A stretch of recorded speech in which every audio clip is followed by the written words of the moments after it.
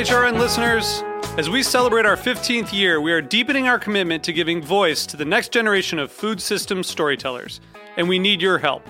Our internship and fellowship programs help activate new possibilities for underrepresented and underestimated young people through experiential journalism, audio engineering, and production training. Through these unique programs, HRN helps food equity stewards build essential workforce readiness skills that expand their potential and foster economic mobility. Please consider supporting these critical programs. And with a minimum donation, you can be entered to win a dinner for two at an amazing restaurant in one of 8 cities and tickets to a concert at a great venue in one of those cities. We have incredible partners across the country who have donated, as they also share our passion for helping to educate the next generation of food systems storytellers. Check out heritageradionetwork.org/15 to donate and enter to win today. That's heritageradionetwork.org/15 to donate and enter to win today. And make sure you donate before March 31st. Thank you.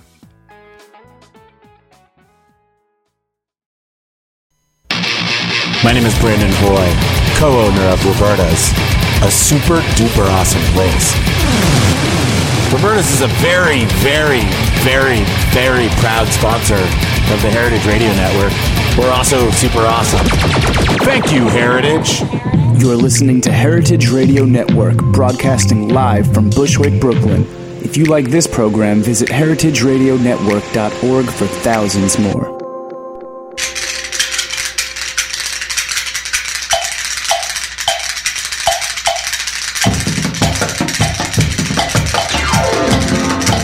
It's Arts and Seizures with your hosts, Mike Edison and Judy Maguire.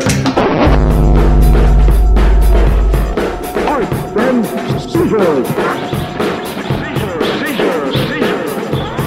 Arts and Seizures. Oh, I see. Then it was made of. Arts and Seizures. Can you dig it? Beatnik. It's just so beatniky. I feel like I'm in a 1970s movie with Jack Nicholson. Hip-hop beatniks, cowboys, punks. I don't know. Speaking of punks, we got a lot of punk rockers here today because apparently the only job they can get is in a kitchen. That's not true. But first... Or as hosts on the Heritage Radio Network. That's true. Old punks don't die. They just come to Heritage Radio. That's a Heritage Radio, last refuge of a punk. Before we introduce our guest, though, I want to introduce our very special musical guest sitting in today on the 88s, world's greatest piano player, Mickey Finn. I just want to plot whenever he plays that shit. I do. He's the best. Well, welcome aboard the good ship, Mike and Judy. Here on the Lido Lounge. Judy, who are our guests today? Well, we have some participants from Volume 1 Brooklyn's greatest 3-minute food service stories ever. That's happening on Tuesday night at Housing Works Bookshop in Soho at 7 p.m. We have Dana Rossi, who's the creator, hostess of the soundtrack series. Mm-hmm. Welcome. Why, hello. Tobias Carroll, who's the managing editor of Volume 1 Brooklyn. Hello. Thank you for coming. Right up on that thing. Indeed. Make love to the microphone. And we have Sean H. Doyle, who probably has the most food service experience of anyone in the room. I'm sorry. And is trying to be a better person every day. He's trying to love himself. Every single day. And we can all take a page from Sean's book, I think. I don't know. Some of us love ourselves quite a bit and quite often. Some of us love each other's chronically. Yes. So, Judy, have you ever been a waitress? Do you have a food service story? Have you ever slung hash? Attended bar? Briefly, as a very young teenager at Christopher's Restaurant in Millburn, New Jersey. It was across from the Lord & Taylor shop that was made famous by many Judy Blume books. I worked the lunch service on Saturdays. My clientele was exclusively old ladies. I love the idea of you serving the old ladies from Lord & Taylor in Melbourne. Were you like fully mohawked at the time? No, I was like 13. That was pre hair dye, barely pre hair dye. But yeah, my thing was always forgetting the silverware and them taking it out and tipping me in small silver coins. I think I never left a shift with more than like $12 in my pocket. But you guys have better. You guys have more illustrious food service. I think those people at Melbourne must have been from my tribe. They were from every tribe. There were the rich wasps, the rich Jews. You know, it was just like rich old bitches who did not want to part with their dollars. Jews are bad tippers, except for me, of course. Old ladies are bad tippers, regardless. I'm going to stick up for your tribe here. Where do we begin? I think we should begin with Dana, because ladies first. Okay. Dana, do you want to read an excerpt? You want to tell a story? You want to set it up for us? Yeah, sure. No, I'll tell a quick story. I had actually, I worked in restaurants for 10 years, like from 1994 to 2004, and that was all in Pennsylvania, because I grew up in Nazareth, Pennsylvania, which is this small town. Like Jesus? Actually, there was an Italian... Did you know him?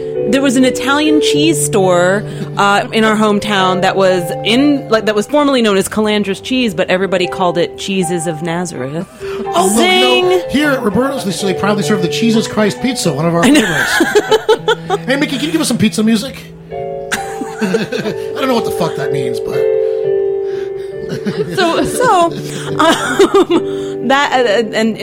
So like my first restaurant job I got was in Wind Gap technically, which was next door to Nazareth. Yeah, small town Pennsylvania, and it was at this place called J&R Smokehouse, and I was a busser and everything. And then I went to Philly to go to college and everything, and then stayed for a few years after, and that's where I worked most of my restaurant jobs. And so when one of my first restaurant jobs in Philly was at a Pizzeria Uno. But that was like the first time I worked in a restaurant that also had like a full bar and everything. So it was like now I had to memorize, beers and wines and stuff like that too. And I wasn't used to doing that. So I would just write it on the back of my pad, like all of the beers and all the wines that we had. And this Pizzeria Uno, it's not there anymore, but it was across the street from the Curtis Institute of Music, which is like Philly's Juilliard. And that was all I'm going to say about that. And Nikki, you didn't go there, did you? Yeah. All of those students would come in, and they were the worst. Like, they were obnoxious, and they were entitled, and like we would all fight over who had to take their tables and everything. So we had to eventually just do it in a rotation. And I came up once in the rotation. It's like, now I got to wait on them. And they're all ordering their drinks, and I'm writing stuff down. And one guy was like, "I'll have hemlock." And I'm not thinking, because I'm still trying to memorize this beer list, and I'm like, oh, is that Belgian? And like turn over, my pad and everything, and he's like, honey, it's poison. And then like gives an eye roll to the rest of his friends. And I see it, and I'm just like, oh, you mean like what like Socrates drank to like kill himself? Like? And and he just kind of went, oh, well, I guess we got a smart one. And then everybody laughed, and I laughed too, but for a different reason. And because I was like, and customers certainly have been worse to me. Like, either they run you around, or they can really be downright nasty. But for whatever reason, that really got under my skin, because it was this thing of like that he's always going to be better than me, or he thinks he's better than me, and he's always going to be in a position of power where I am, some kind of subordinate. And so they had all ordered a bunch of pizzas, and they were taking a lot of it home, and they wanted it boxed up at the end. And so I took their pizza back to the kitchen, put them in all the right boxes, and then took the compartment by the salad station, because we had to put our own salads together for our own tables, took the compartment that had anchovies in it, and then just held the anchovies in and poured anchovy juice all over all of their pizzas, even lifting up some of the cold cheese to get it really embedded into the pizza. And then, just brought it, back to the table and was putting the pizza boxes down. And the guy that ordered hemlock was like, "You were fun." And I was like, "You were too." He dropped off the check. Bam. I love anchovies. Ugh. See, this would have backfired. Your revenge would have backfired, as I love anchovies. But if you like anchovies, you would have ordered it. Nobody likes them. Nobody had, and I wasn't going to do the thing where it's like you put something poisonous in there. I didn't want to kill anybody. I was hoping for a tampon, personally. It's like, you tell the line guys to do something disgusting in there. Yeah. But, no. I was going down market myself, I have to confess. Because, if I'm really being honest, it's like, I don't know if you've ever done this thing where people get so adamant about, I would like decaf. decaf, decaffeinated. Can you be sure it's decaf? And then you bring it. Is this decaf? Is this the one from the orange one? Is this decaf? Is this decaf? Because yes. the most wired person in the place is the one that orders the decaf every time. And then that's the person that I would give caffeinated coffee to. And that's bad because people can have heart attacks. But I've moved beyond that. I'm also trying to be a better person every day. So. I think you're doing good. I would have actually, for the decaf person, if you just put 2 tiny spoonfuls of cocaine in there, they're fine. They're not going to die. They're going to live for a long time. Similarly, why is it always the sickest looking motherfuckers who are lining up at the health food store? Meaning like really gaunt and blonde and... You know, maybe if they went to the regular store, they wouldn't have to go to the health food store. Sean, you got a story for us? I probably have too many stories for you, Mike. I also probably would have put 2 drops of Visine in his beer. Oh, the poopers. Oh, that was a good one. Sugar in the gas tank. Yeah, back in the 90s in Phoenix, where I was hiding from New York, I worked at a really upscale restaurant. There was a guy who used to come in all the time and just sit at the bar and harass my waitstaff. You know, just typical sexual harassment stuff. And then he would harass my gay waitstaff, too, which made them uncomfortable because he was extremely homophobic. But he had this weird drink that he always wanted. He made the bartenders make it for him. He called it a Kermit. And it was a martini with extra olives blended. Ew. He was just a really sick, much like you were talking about, Judy. He was a really sick, rich man who didn't care. So I put 2 drops of Visine in his cocktail one night because somebody had told me about the trick, the Magic V trick. I didn't think it would work, but it did work. And so... Hopefully he made it to the bathroom. He did, but it wasn't a cool thing. And I ended up, making sure that I gave my busboy who had to clean it up, a bottle of tequila on the house and some extra money. But the guy never came back. So there's that. You win Mission sometimes. accomplished. Sometimes you win. Everybody won something there. Yeah. But you also, didn't you serve food in the military? Yeah, and I was in the Navy, and when you're in boot camp, you have to do a week that's called Service Week. Uh-huh. And most of the time, if you're a boisterous pain in the ass like I was... Hard to imagine. I know. They made me go work in the kitchen. And all throughout boot camp, you come in at 4:30 in the morning after running for 6 miles, and you're all dying, and you stand in these chow lines, and people are yelling at you, and you're supposed to be quiet and be thankful and just move along with your tray. And then you realize that the people who are yelling at you are other recruits who are ahead of you in their boot camp cycle. So they're only a couple weeks more than you. 3-4 weeks ahead of you. And you start to realize that, and then you kind of look forward to the fact that you get to be that guy. But the problem is that when you had to do Service Week and you had to do it in the mess hall, you had to be there at 3 a.m. because they start preparing breakfast then. Ugh. Which in some ways was cool because you got out of some stuff the night before, but at 3 a.m. you're in this giant galley filled with these giant... I don't know if you've ever been in a big institutional-sized kitchen, these giant steam jacket kettles. That's how they cook everything. Yeah, I actually worked in my school cafeteria briefly. So you get it, yeah. And you use these big giant paddles. And so I'm in there making home fries in these giant steel jacket kettles that are they're basically, it's like a wok, but it's run on steam. And so you make these home fries and you put them out and you go to the chow line and these kids are coming through and they look like they're dying. And you're trying to make them feel better. At least I suddenly decided to make them feel better. Instead of the whole idea of being vengeful, I was like, come on, guys, you guys are doing great. Here, have some more starch. Have some extra bacon. Have this, have that. But then one morning they had me work in the coffee station, and I don't know what it was. Maybe I was pissed. Maybe, the Bensonhurst in me came out, but I thought it would be kind of funny to fill one of those giant coffee urns with coffee, but also dump in a bottle of Cholula.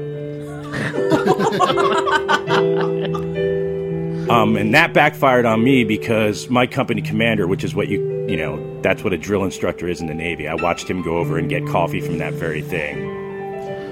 And he knew it was me. I'm picturing Full Metal Jacket. I ran 12 miles. He made me run 12 miles with all of my uniforms on. Oh, my God. All of them. But I learned. How long were you in the military? I was in the military from 89 to 93. Ouch. It was nice. I got to go a lot of places. A lot of places Mike has probably been. I've never been to Iraq, brother. No, that's true. But Sharky's Machine didn't tour there. Yeah. Did you guys play in Fallujah? Yeah. Yeah, the Casbah Fallujah? Yep. Yeah. Great place. Awesome. Cutest bartenders. Everybody looks good in a burqa. So, Toby, tell us a little bit about you and Mike have the least food service experience in the room, I believe. Hey, I go into the restaurant, I order the food. That's all I know how to do, you know. Yeah, aside from bartending at a couple of benefit shows for the East River Music Project a couple of years ago, I can't really say I've done too much. But that must have been pretty fucking annoying. It was very much like I was kind of in charge of procuring the booze for it, which was usually finding the second cheapest of various spirits at the closest liquor store, and then just sort of mixing those with, whatever mixers we had, which were generally Coke and orange juice, and sort of progressively making stronger and stronger drinks over the course of the night at, various DIY venues that in Brooklyn that don't exist anymore. And in one instance, a friend of mine tricking me into doing a shot of gin, which was really just a horrible, horrible idea. I mean, I'm not a fan of shots anyway, but gin? Yeah, I would tell that story, and people would say, wait, but you don't take shots of gin. And I was like, well, I know that after having taken a shot of gin, certainly. Just like how you find out you don't drink bong beer. It's not like getting past a dusted joint, nice, right, Sean? Some of us like getting past dusted joints. That happened to me while working at a restaurant. Picking up where the Mike and Judy show left off, tell us about your dusted joint experience, Dana. This was this 2002, I think, then? Ooh, a recent one. So we're... Must have been some good dust. Nearing the end of, my restaurant experience, just in that 10 years. But, I worked at this restaurant in Philly, and one of the bartenders, I guess, one of the managers would buy his weed from one of the bartenders, and then we would all go out in this back alley and smoke it. And one night it was just different. And oh my God, and awful. Just I was going up and down all night, and I remember getting home and I had a cat, and I closed the door to my room, and there was a keyhole that I could still look out of, and he's still staring at me, and I'm like, that cat's coming in here and eating me. And I started testing the durability of my bedroom door, running up against it, just to make sure that the cat could not get in here and eat me. And the next day I still was not sober. It took a while. That was angel dust. Yeah. Yeah. No, ain't no doubt about it. Yeah. I actually handed Judy and Mike copies of this little book I made about the first time I accidentally smoked PCP. And that was the only time it was accidental. But before you started to search it out. Oh, I most certainly did. Oh. You and James Brown. Me, James Brown, yeah. Unfortunately, James got more use out of it than I did. I never understood him. He was James Brown, who was 70 years old at the time, has had access to every drug in the universe, and at 70 years old he decides that angel dust, PCP, is going to be his drug of choice. I mean, I don't see any possible upside to it. If he became a coke head at that point in his career, I would get it. If he became a debilitative drunk or a pothead, even if he became a regular old-fashioned heroin junkie, I would understand. But what's the upside to PCP? Because I see none. Well, maybe James was just tired, man, and it gave him some extra energy. Instead of Geritol, James was rocking the Sherms. Tell me why you sought it out, because we used to survey every guest. We stopped at some point whether or not they ever tried angel dust, and we were like 5-1 having tried it, but I don't think anyone we talked to did it on purpose. That was the one and only time. I got past the dusted joint at the Roxy in 1984. And that seems more or less mean to do the to a axis 2-year-old. upon which this story twirls. Right. Usually that's how it starts. Well, I think that the reason why I sought it out was because it was the only way I could alter my reality. I never took as a teenager, as a dumb punk rock teenager. I was afraid to take LSD. I was too. I was like, if a biker can make that in his bathtub, it can fucking kill me. And you can't see it. It's you don't know what it is. Piece of paper. It could be anything. And I wasn't smart enough to seek out peyote or mescaline or even ayahuasca. I didn't even know it existed. So PCP was the only thing that could alter my reality. And I was in Phoenix then, and Cholo gangs loved their dust. So it was easy to find. And I enjoyed So it. you just like Cholo angel dust more than some benevolent hippies LSD? Yes. Yes. Weirdly enough, I see that. Kicks just keep getting harder to find. Well, I've never heard of a Cholo gang like going legit and opening a Wall Street firm. I've heard a lot of hippies doing it. Yeah, because they were taking LSD and expanding their consciousness and not like crashing on dust. No, they just stayed familia homes. So what can we expect on Tuesday night? Toby, you want to tell us who's reading? Tell us a little bit about the event. Sure. I mean, this is part of we do the sort of greatest 3-minute stories series, every few months. The last few have been at Housing Works. So, I mean, it'll be, 3 minutes on a given story. I think, yeah. Mike has read at the Metal Stories one, which we did over the winter, which was fantastic. And so, yeah, I mean, reading, Sean and Dana will be reading, as well as Daniel Ralston from The Low Times, Judy Berman from Flavor Wire, Jason Diamond, our founder and editor at Volume 1 Brooklyn, Jesse David Fox from Vulture, Zach Lopez, Jeffrey Yaskowitz from the Gethilteria, Jen Tullock, and Sarah Gentile. We love Jen Tullock. She's on after us. And a big shout out to Jen. She's getting married today. No, she's getting married next week. Next week. Yeah, I made a mistake. Next week. But, and apparently Jen is leaving the Heritage Radio family, at least to appear on Saturday Night Live and bigger things for Jen. Is she?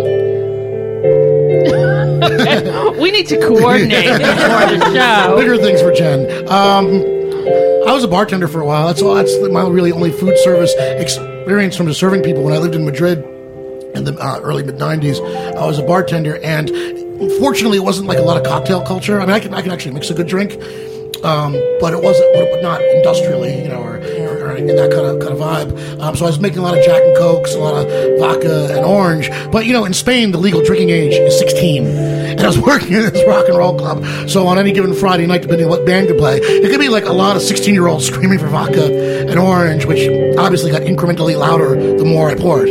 Was since they started younger than like the whatever you call it, they say that kids can handle it better when drinking is more normalized, when they just start whenever. Yeah, I'll tell you what. It wasn't so bad actually. I mean, kids. Ooh, pizza's here. Too bad it's not television. People could be jealous of our pizza. Really, the worst of the drunks in Spain is like one night when I did a guest bartending stint at another friend's bar, and I decided it should be cocktail night, which make martinis and listen to Frank Sinatra and Duke Ellington, and I had all these jazz records that no one really had at the time in Madrid. It just wasn't part of the hip, proto-hipster culture, whatever. Said, let's do some martinis and play some Duke Ellington records, and we did, and a lot of people came out to it, and people got dressed up for it. It was nice, but no one in Spain had ever actually drank 5 ounces of vodka, one shot in a big martini glass, and no one knew how to pace themselves or to drink 2 martinis. They just thought it was like everything else they drank, which you drink copiously and quickly and in quantity in Spain, and that was bad. Those are the adults. This is a bunch of 30-year-olds falling on the floor and vomiting. The kids were all right. Can I ask a question? Of course. How do people tip in Spain? Because they don't. Okay, well then I guess it was true, because when a lot of times you would get European clientele and you would get no tip, and a lot of times it was like that they it was always something we were told, it's well, it's cultural, like they don't really know to tip well, and I would think do they? Is it do like when you not pretend have a not to Let's speak English? Go Billy book? Yeah, I know. Seriously. Well, we were talking about this earlier on Patrick Martin's show, The Main Course, earlier today. We're telling restaurant stories, and Europeans who eat dinner in American restaurants and use that cultural bugaboo as an excuse not to tip. And they know fucking well that we tip here 20% in a good restaurant without fucking fail. But, I'm from France, so we don't do that. I didn't know. And they use that as an excuse to walk out, on tipping. How do you deal with a bad tipper?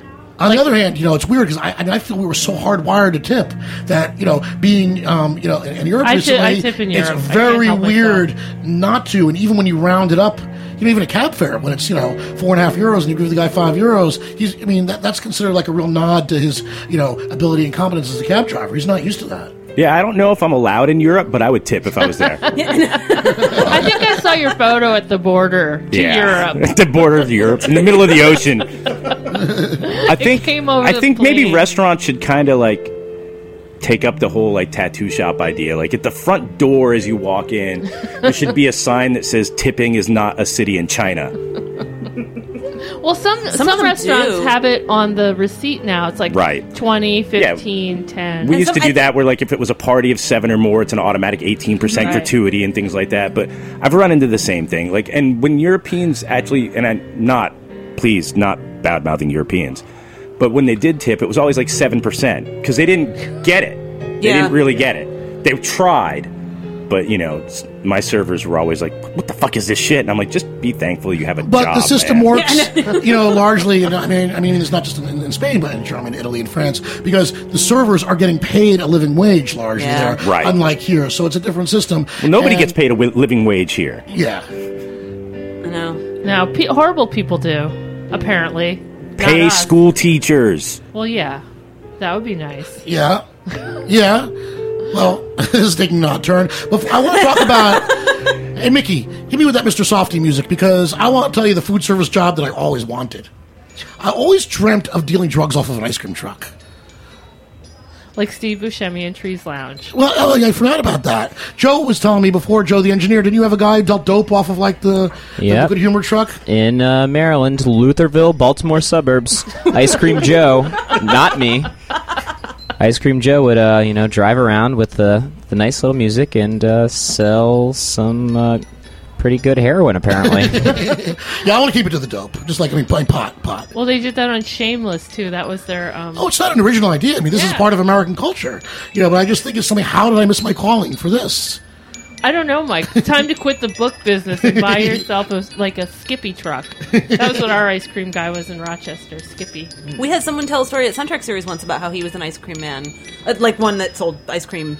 A good one. But what was great was that there was like a turf war situation amongst like the ice cream men in South Jersey, and then it eventually disintegrated into like a showdown. Do not where they fuck with actually Mr. Softy. physically fought, like each other, the rival ice cream men.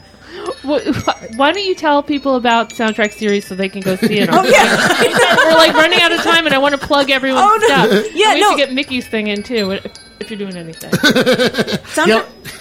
Soundtrack Series is people come and tell stories about songs that were significant to them, that somehow provided the soundtrack to their lives. For the guy that told the ice cream truck story, his was The Entertainer, because that was like what was playing on loop in the ice cream truck. But yeah, it's how a song provided a soundtrack to a moment in your life. And on Friday, this coming Friday the 18th, we're actually going to be at the Museum of the Moving Image in Astoria in Queens, but doing stories about music videos. So how, music videos left a mark on you, or one that was, particularly significant. But yeah, it's a live show in New York and in Austin, Texas, and also a podcast on iTunes, and it's fun. We love the Soundtrack Series, and we love Volume 1 Brooklyn. Tobias, tell us more about that. And remind us again, the gig, the best, greatest 3-minute food service stories ever, and I can testify this is a great series. Tell us about it, where it's going to be this week. This week it will be at the Housing Works Bookstore Cafe on 126 Crosby Street in Manhattan, beginning at 7 p.m. And yeah, Volume 1 is a website. We do fiction, nonfiction, interviews with musicians, authors, etc. We publish fiction and nonfiction every Sunday, and occasionally throughout the week as well, in addition to everything else. And we do events pretty regularly, including what we've got coming up. And you have a website and internet presence? Yep, VOL1Brooklyn.com, and we're on Twitter and Facebook as well. Sean, where can we find you? Jail. Not anymore, because you're loving yourself and being a good person. It's true. You can find me online at SeanHDoyle.com, or you could find me on Twitter. I'm not one of those people who hides behind like a weird fake name. You can find me anywhere at any time with just Sean H. Doyle. I'm easily found. And Mickey Finn. All right, next week we're going to talk about a gig me and Mickey have coming up. And once again, it's been the fastest half hour on the internet today. Judy McGuire. Have a great week. Thanks for coming, you guys. Thank you. Thanks for having us. All right, thanks to everybody listening. Roberta's Heritage Radio Network. Joe the engineer. This is Mike Edison for Judy McGuire. See you next week.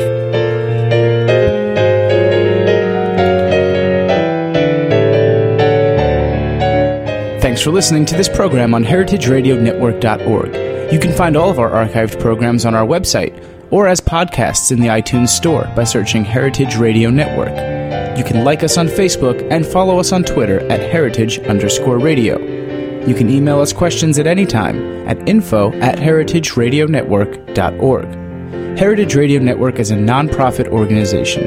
To donate and become a member, visit our website today. Thanks for listening.